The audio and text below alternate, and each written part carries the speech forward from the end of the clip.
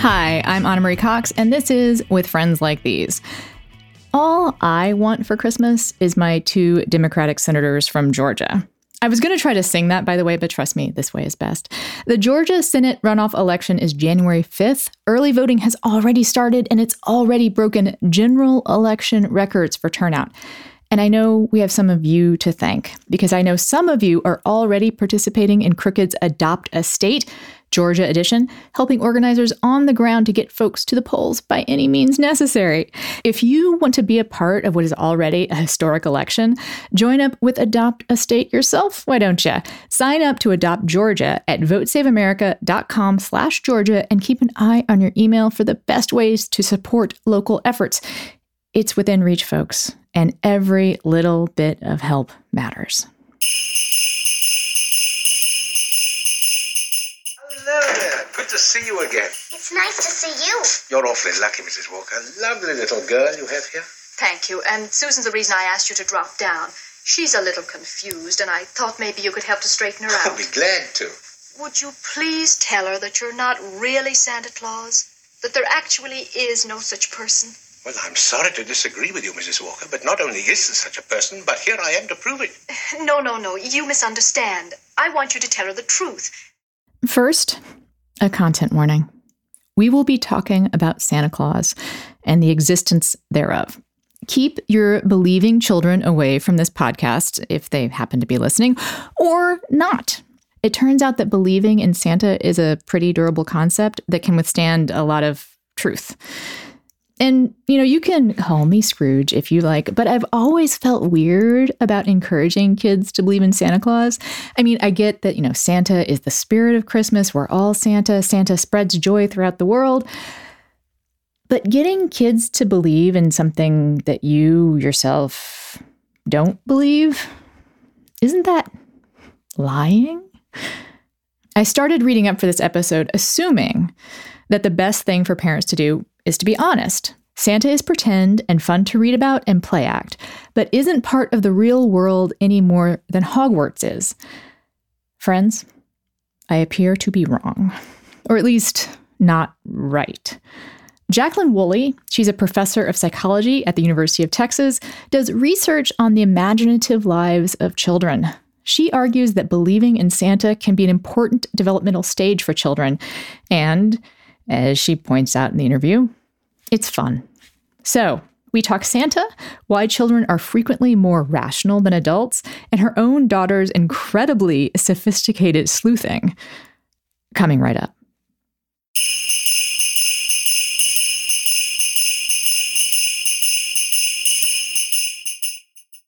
Jacqueline, welcome to the show. Thank you. Thanks for having me. So, I've actually wondered for a long time about the question I'm about to ask you, which is it good for kids to believe in Santa Claus? You have an answer for that question. Yeah, I have somewhat of an answer. To be honest, there's not a lot of empirical research that answers that question. In other words, psychology researchers haven't sort of looked at kids who believe in Santa and looked at kids who don't believe in Santa and then compared various developmental outcomes. It just hasn't been done. And part of that, to be honest, is that it's really hard to find kids in this country who don't believe in Santa, at least for some period of time. So then my answer to that question is really just sort of based on just theorizing and thinking about this a lot. And the answer is we don't know. But here's my take on it. When children are believing in Santa, what they're really doing is engaging in a fantasy and engaging in a fantastical world in which impossible things can happen. More broadly speaking, what they're doing is they're imagining the impossible. And in my mind, that lines up quite clearly with the kinds of things that, let's say, inventors do or scientists do. So if we hadn't gone beyond the day-to-day and our knowledge of what's possible in our thinking, we wouldn't be anywhere near where we are today, technology-wise. So my thinking is that engaging in the whole Santa Claus myth and kind of imagining that the impossible could actually be possible, I think it stretches your mind in a way that potentially promotes higher level thinking and creativity. What brought you to the topic of Santa? It really came out of research that I was doing on children's understanding of the mind and mental state. So I was really interested in what children understand about thinking and knowing and believing. And part of that is what children understand about imagining and believing in things. And so I was just came to the question about belief in Santa from working on kids' understanding of imagination and the idea that when you imagine something, it doesn't make it real.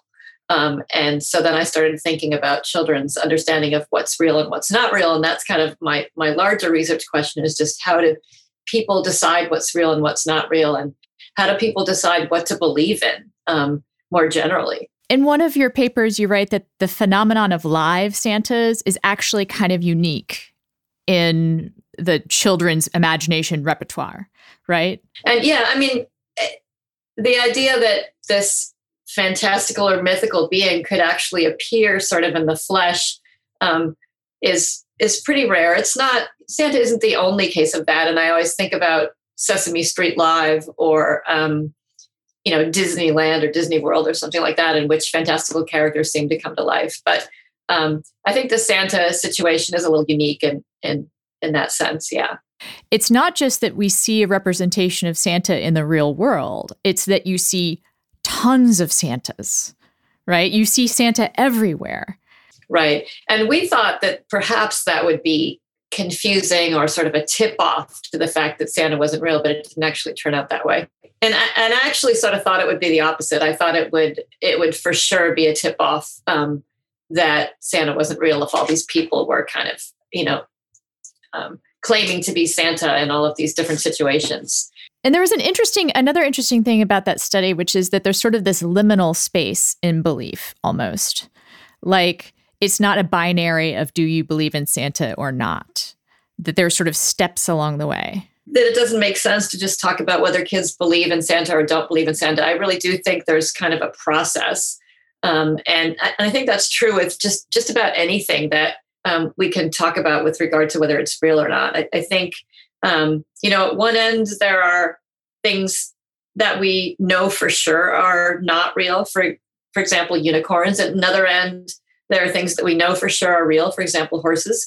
But then in between, there are all kinds of things that might be real or that we think could be real, but we're not sure, or that we're pretty sure are real, but we don't want to bet our life on it. And there's a whole continuum. And I think that everybody has this continuum kind of in their mind somewhere. It's just that we kind of draw the line between real and not real in different places.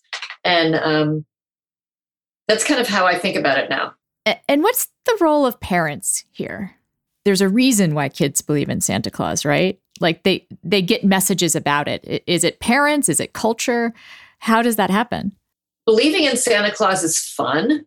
And so it's good for kids in the same way that anything fun is good for kids, because fun is fun. It makes you smile and it makes you happy. And in that sense, it's good for kids, right? Without saying anything about whether it furthers their cognitive development, but does it really need to? I mean, does everything we do with kids have to further their cognitive development? I don't know. That's, something we could talk about. But I think, so the question of parents is really interesting. Why would, a parent who's presumably trying to raise a child who knows a lot about the world and is smart and is informed and makes rational decisions, why would a parent choose to tell their child this thing that's not true and elaborate on that? It's quite bizarre. I think part of the reason parents do it is, again, the same reason that I think it's beneficial for kids and that it's fun. it's like participating in this elaborate fantasy is fun for parents and for kids. And I don't think people have done enough studying of the parents, but I think a lot of it is just that's how they were raised. And it's just sort of, traditions mean a lot. Traditions hold families together. And I think it's a tradition that that parents grew up with, and it's a tradition that they share with the rest of the culture. And both of those are really, really powerful reasons to continue that tradition. And it is something sort of bizarre if we step back, that not just parents are encouraging this belief, but it is a cultural thing. Like everything about Santa that's geared towards kids is to enforce the fact that Santa is real. And something in one of your studies that I was just delighted by was that you framed questions to kids in such a way that you wouldn't unintentionally disabuse them of the notion of Santa. Yeah.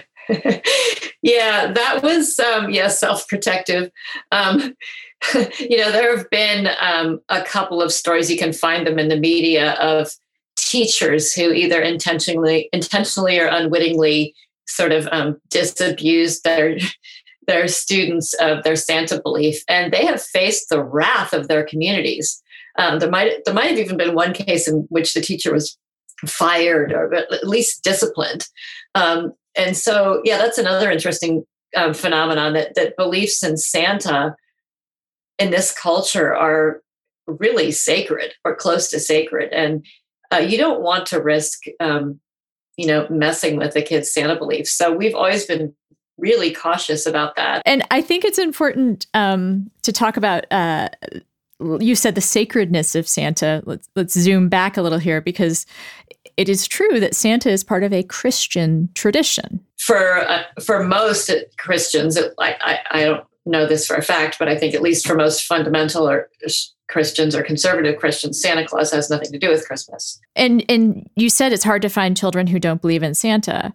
I read in something that you wrote that even Jewish children can believe in Santa. It's such a cultural norm. Because Santa is so prevalent in the culture. And then, of course, it depends on how the parents handle it. Some Jewish families celebrate both holidays. And I think the parents do this partly, obviously to respect their own religion, but they celebrate Santa Claus just because the culture celebrates Santa Claus, and it's, fun for their kids, and it's easier for their kids, and it doesn't hurt anything. It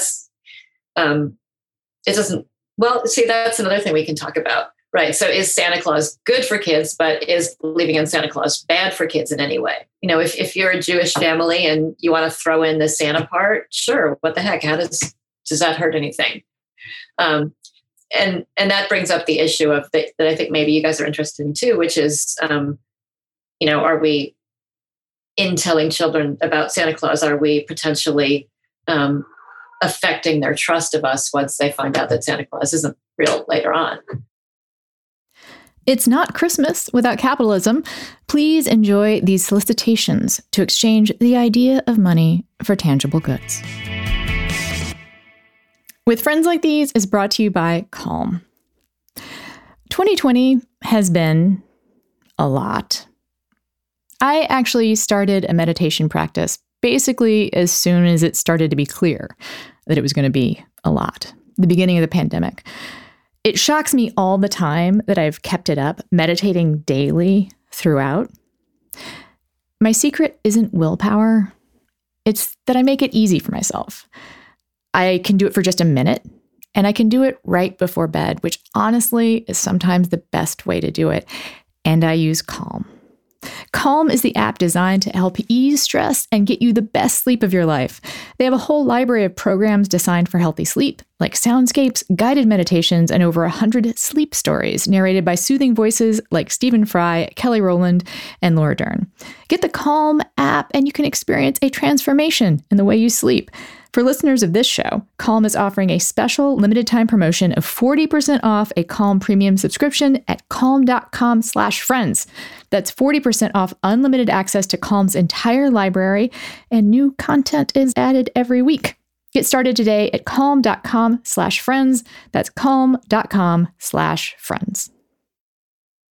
With Friends Like These is brought to you by American Giant. It is more important than ever to support local communities and businesses. It's a great time to be buying clothes that are made here. That's not always easy. Did you know that in 1960, 95% of all clothing was made in the USA?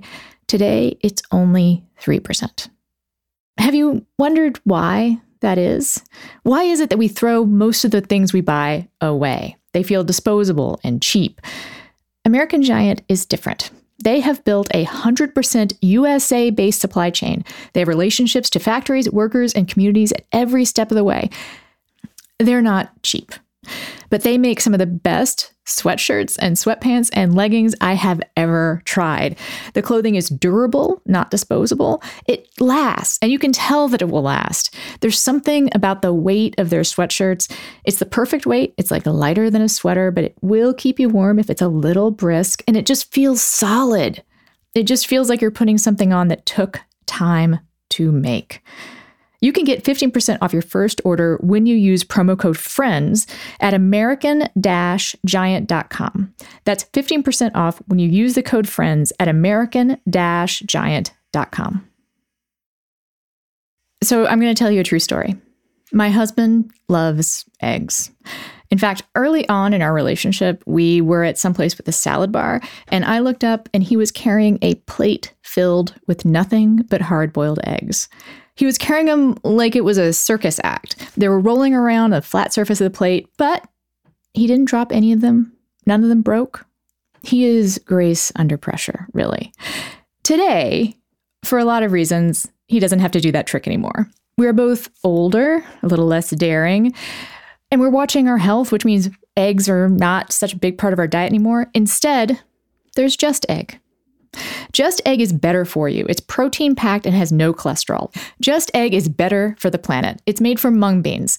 They use 98% less water and emit 93% fewer carbon emissions than a conventional egg. Well, like the egg itself probably doesn't emit stuff, but the process of getting that egg to your table.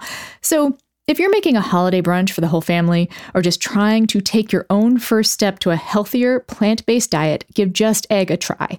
Even better, share it with a loved one. Cook it up with your partner or for mom. See if they can tell the difference. Just Egg is available at most grocery stores, your local co-op, Amazon Prime Now, and Instacart. Look for Just Egg in the egg fridge or find the frozen Just Egg folded for easy breakfast sandwiches. Just Egg, a better egg for you and the planet. We are proud to have Just Egg as a sponsor. It's a great product and a company with a great mission. We're back with Jacqueline Woolley and possibly more discussion of Santa than is especially wise. How is encouraging a belief in Santa Claus different from lying to kids? One is that I feel like, in a way, it's no different than engaging kids in any kind of mythical or fictional experience. So, we read books to kids all the time about fantastical beings. And as you're reading the book, you're entering this fictional world where these beings exist. So in a similar way, you're encouraging children to, enter this fantastical world of Santa Claus. So it's kind of like, or, you take a child to a play or you watch a movie. In all of these cases, you're kind of entering this fictional world with your child. So you could think of it sort of that way, that you're not lying to children, but that you're sort of inviting them to join you in this fictional world. But another way to think about it is the kinds of ways that we talk about these kinds of beings can vary. So we can make explicit belief statements, or what we call explicit belief statements in our research, which is a statement like, I believe in Santa Claus is real. Or you can make implicit statements. You can say things that imply the existence of Santa Claus, like Santa Claus is going to bring you toys tonight, or Santa Claus comes down the chimney, that kind of thing. I think a lot of what parents say to kids about Santa Claus is more of the implicit sort of statement, in which they're saying Santa's going to do this, Santa does that, let's write a letter to Santa, that sort of thing. And very rarely, I think, do parents actually explicitly state to their kids that Santa Claus is real. But I think that if you get to the point where your kid comes to you and says, Mom, is Santa Claus real? Or is Santa Claus a real physical person? And you say, yes, yeah, that's lying. But then again, is it always bad to lie? That's an ethical question, moral question. I think it's true that in a way, like Santa Claus is a weirdly special case, right? Because I think if a child asks where babies come from and you said a stork delivers them, I think that's bad. I mean, just personally, you don't have to give explicit answers, but that's a whole cloth creation. But the Santa thing does feel different to me. And one of the ways it feels different is this continuum that we were talking about earlier, which is maybe an important thing for kids to go through, that to learn that there is such a thing as a space between belief and disbelief. And they can take that journey themselves. I do think that the process of finding out about Santa Claus and that he is real can teach valuable lessons along those lines. Understanding the role of evidence and belief can really be a valuable lesson. The kid who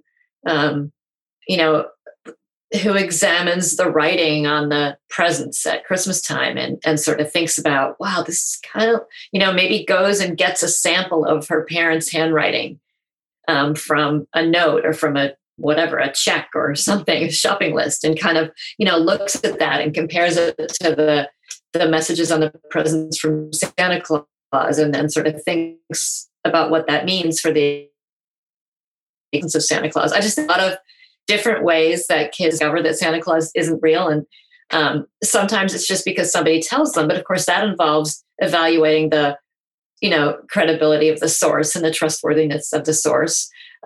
If your friend tells you Santa Claus isn't real versus if your teacher tells you or your parent tells you. So I do think that whole process of coming to disbelieve is really informative and perhaps, gives kids experience with the scientific process. I felt like I discovered that we don't give kids enough credit when I was reading your stuff about being logical. And the thing that I took out of your writing was that actually parents can be kind of tangential to that process, that it is really about the kid. And there was an aside in something you wrote about how one girl left a camera so Santa had to take a selfie. Like, oh my God. Wow, a researcher. Your daughter's a researcher. Yeah, I was impressed. I was really impressed that, right? I mean, it was very scientific, and I thought, wow, what a great opportunity for me to talk to her about science and evidence and to reveal that Santa Claus wasn't real in the process. But then kind of the mad scientist part of me decided I wanted to study her for longer. And so,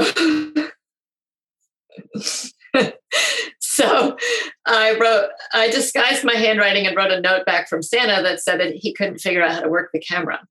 And so she continued to believe, and I got to study her longer. Isn't that horrible? I don't know. I was going to ask you about your own experience with children and Santa, and you just, wow, like that's a lot. But how old is your daughter now? Oh, she's 23 and she doesn't believe in Santa anymore. And have you talked to her about that process? Did you study her process of coming to disbelieve? Yeah. Well, what really surprised me was how long after that she did believe, much longer than my first child.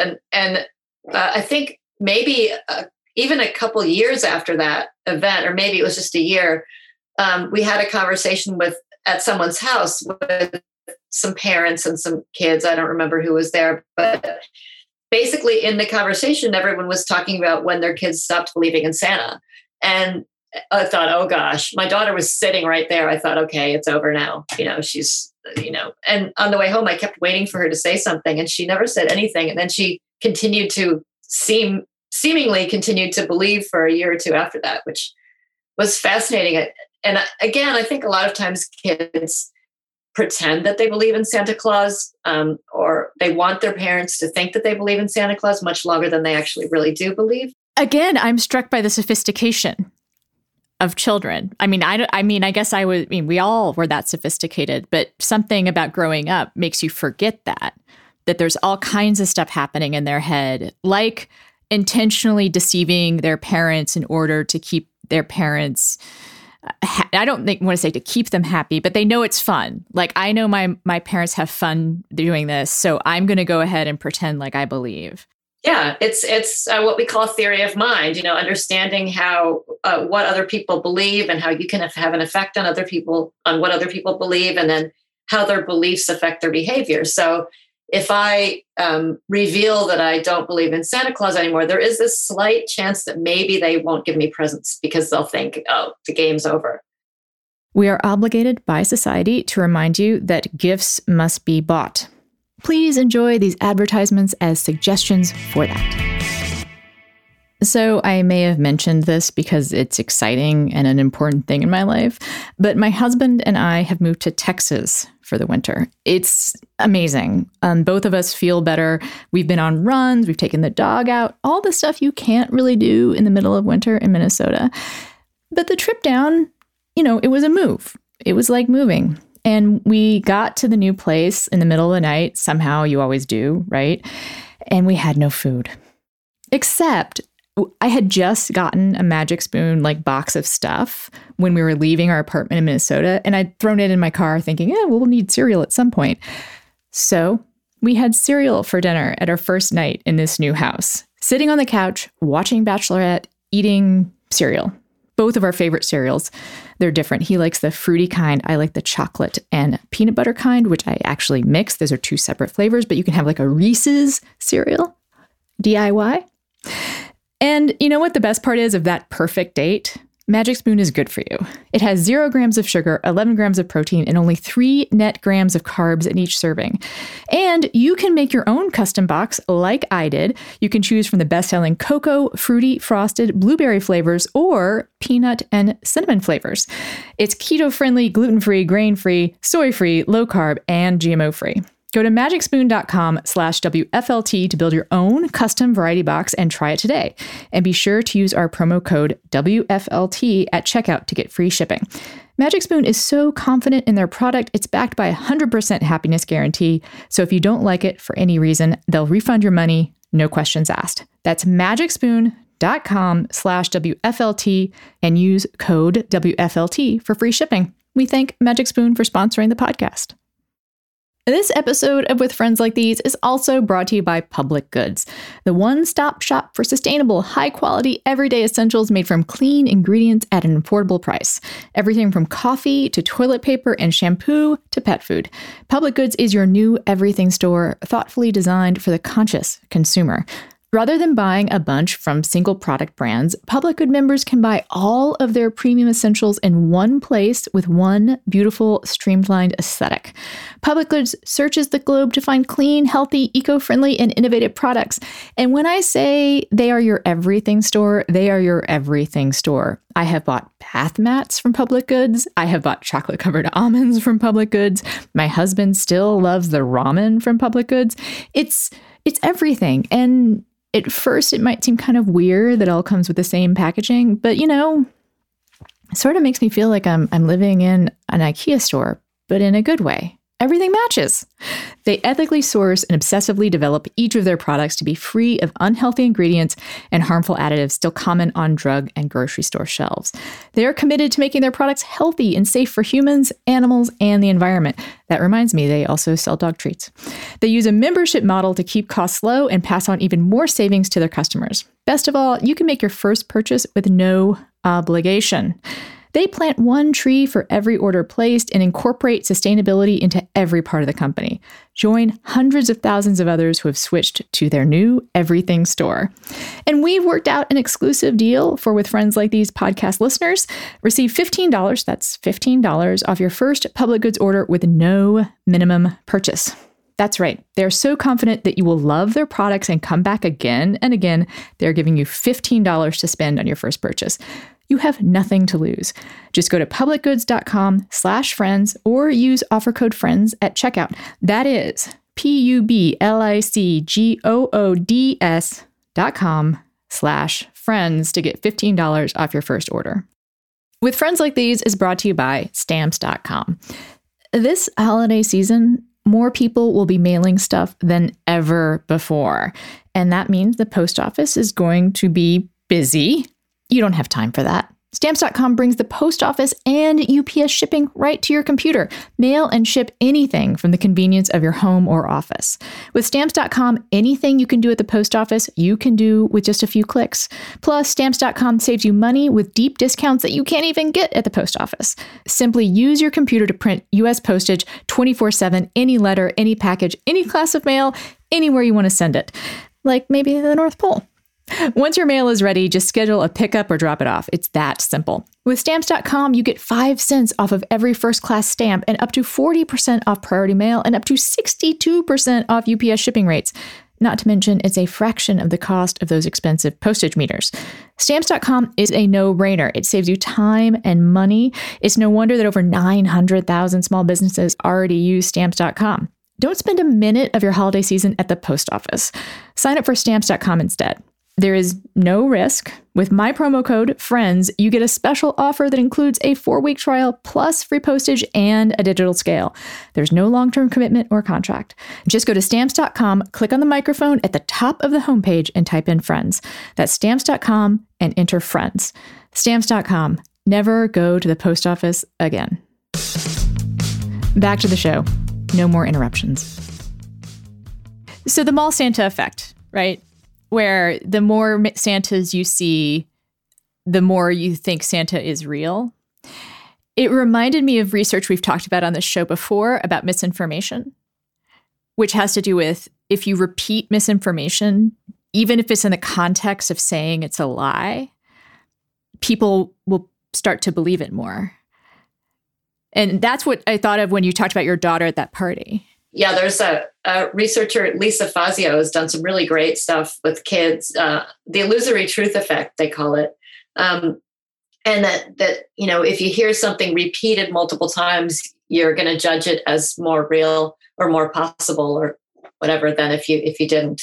And she's found this effect in kids too, suggesting that maybe it's not something that we learn. It's actually something that's just there from early on. The big difference between Santa and, lying about a border wall, is that children eventually figure out that Santa isn't real. But adults, for some reason, seem to carry on their fantasy a lot longer. It's really tricky when you think of a lot of these kinds of what you might call weird beliefs that people have. And we could broaden our discussion to include, anything from alien abductions to conspiracy theories to anti-vax beliefs. I mean, what happens with these kinds of beliefs is people form them fairly easily for whatever reason. But I think the problem is maybe not so much why people form them in the first place, but what keeps them going and what makes them so hard to change.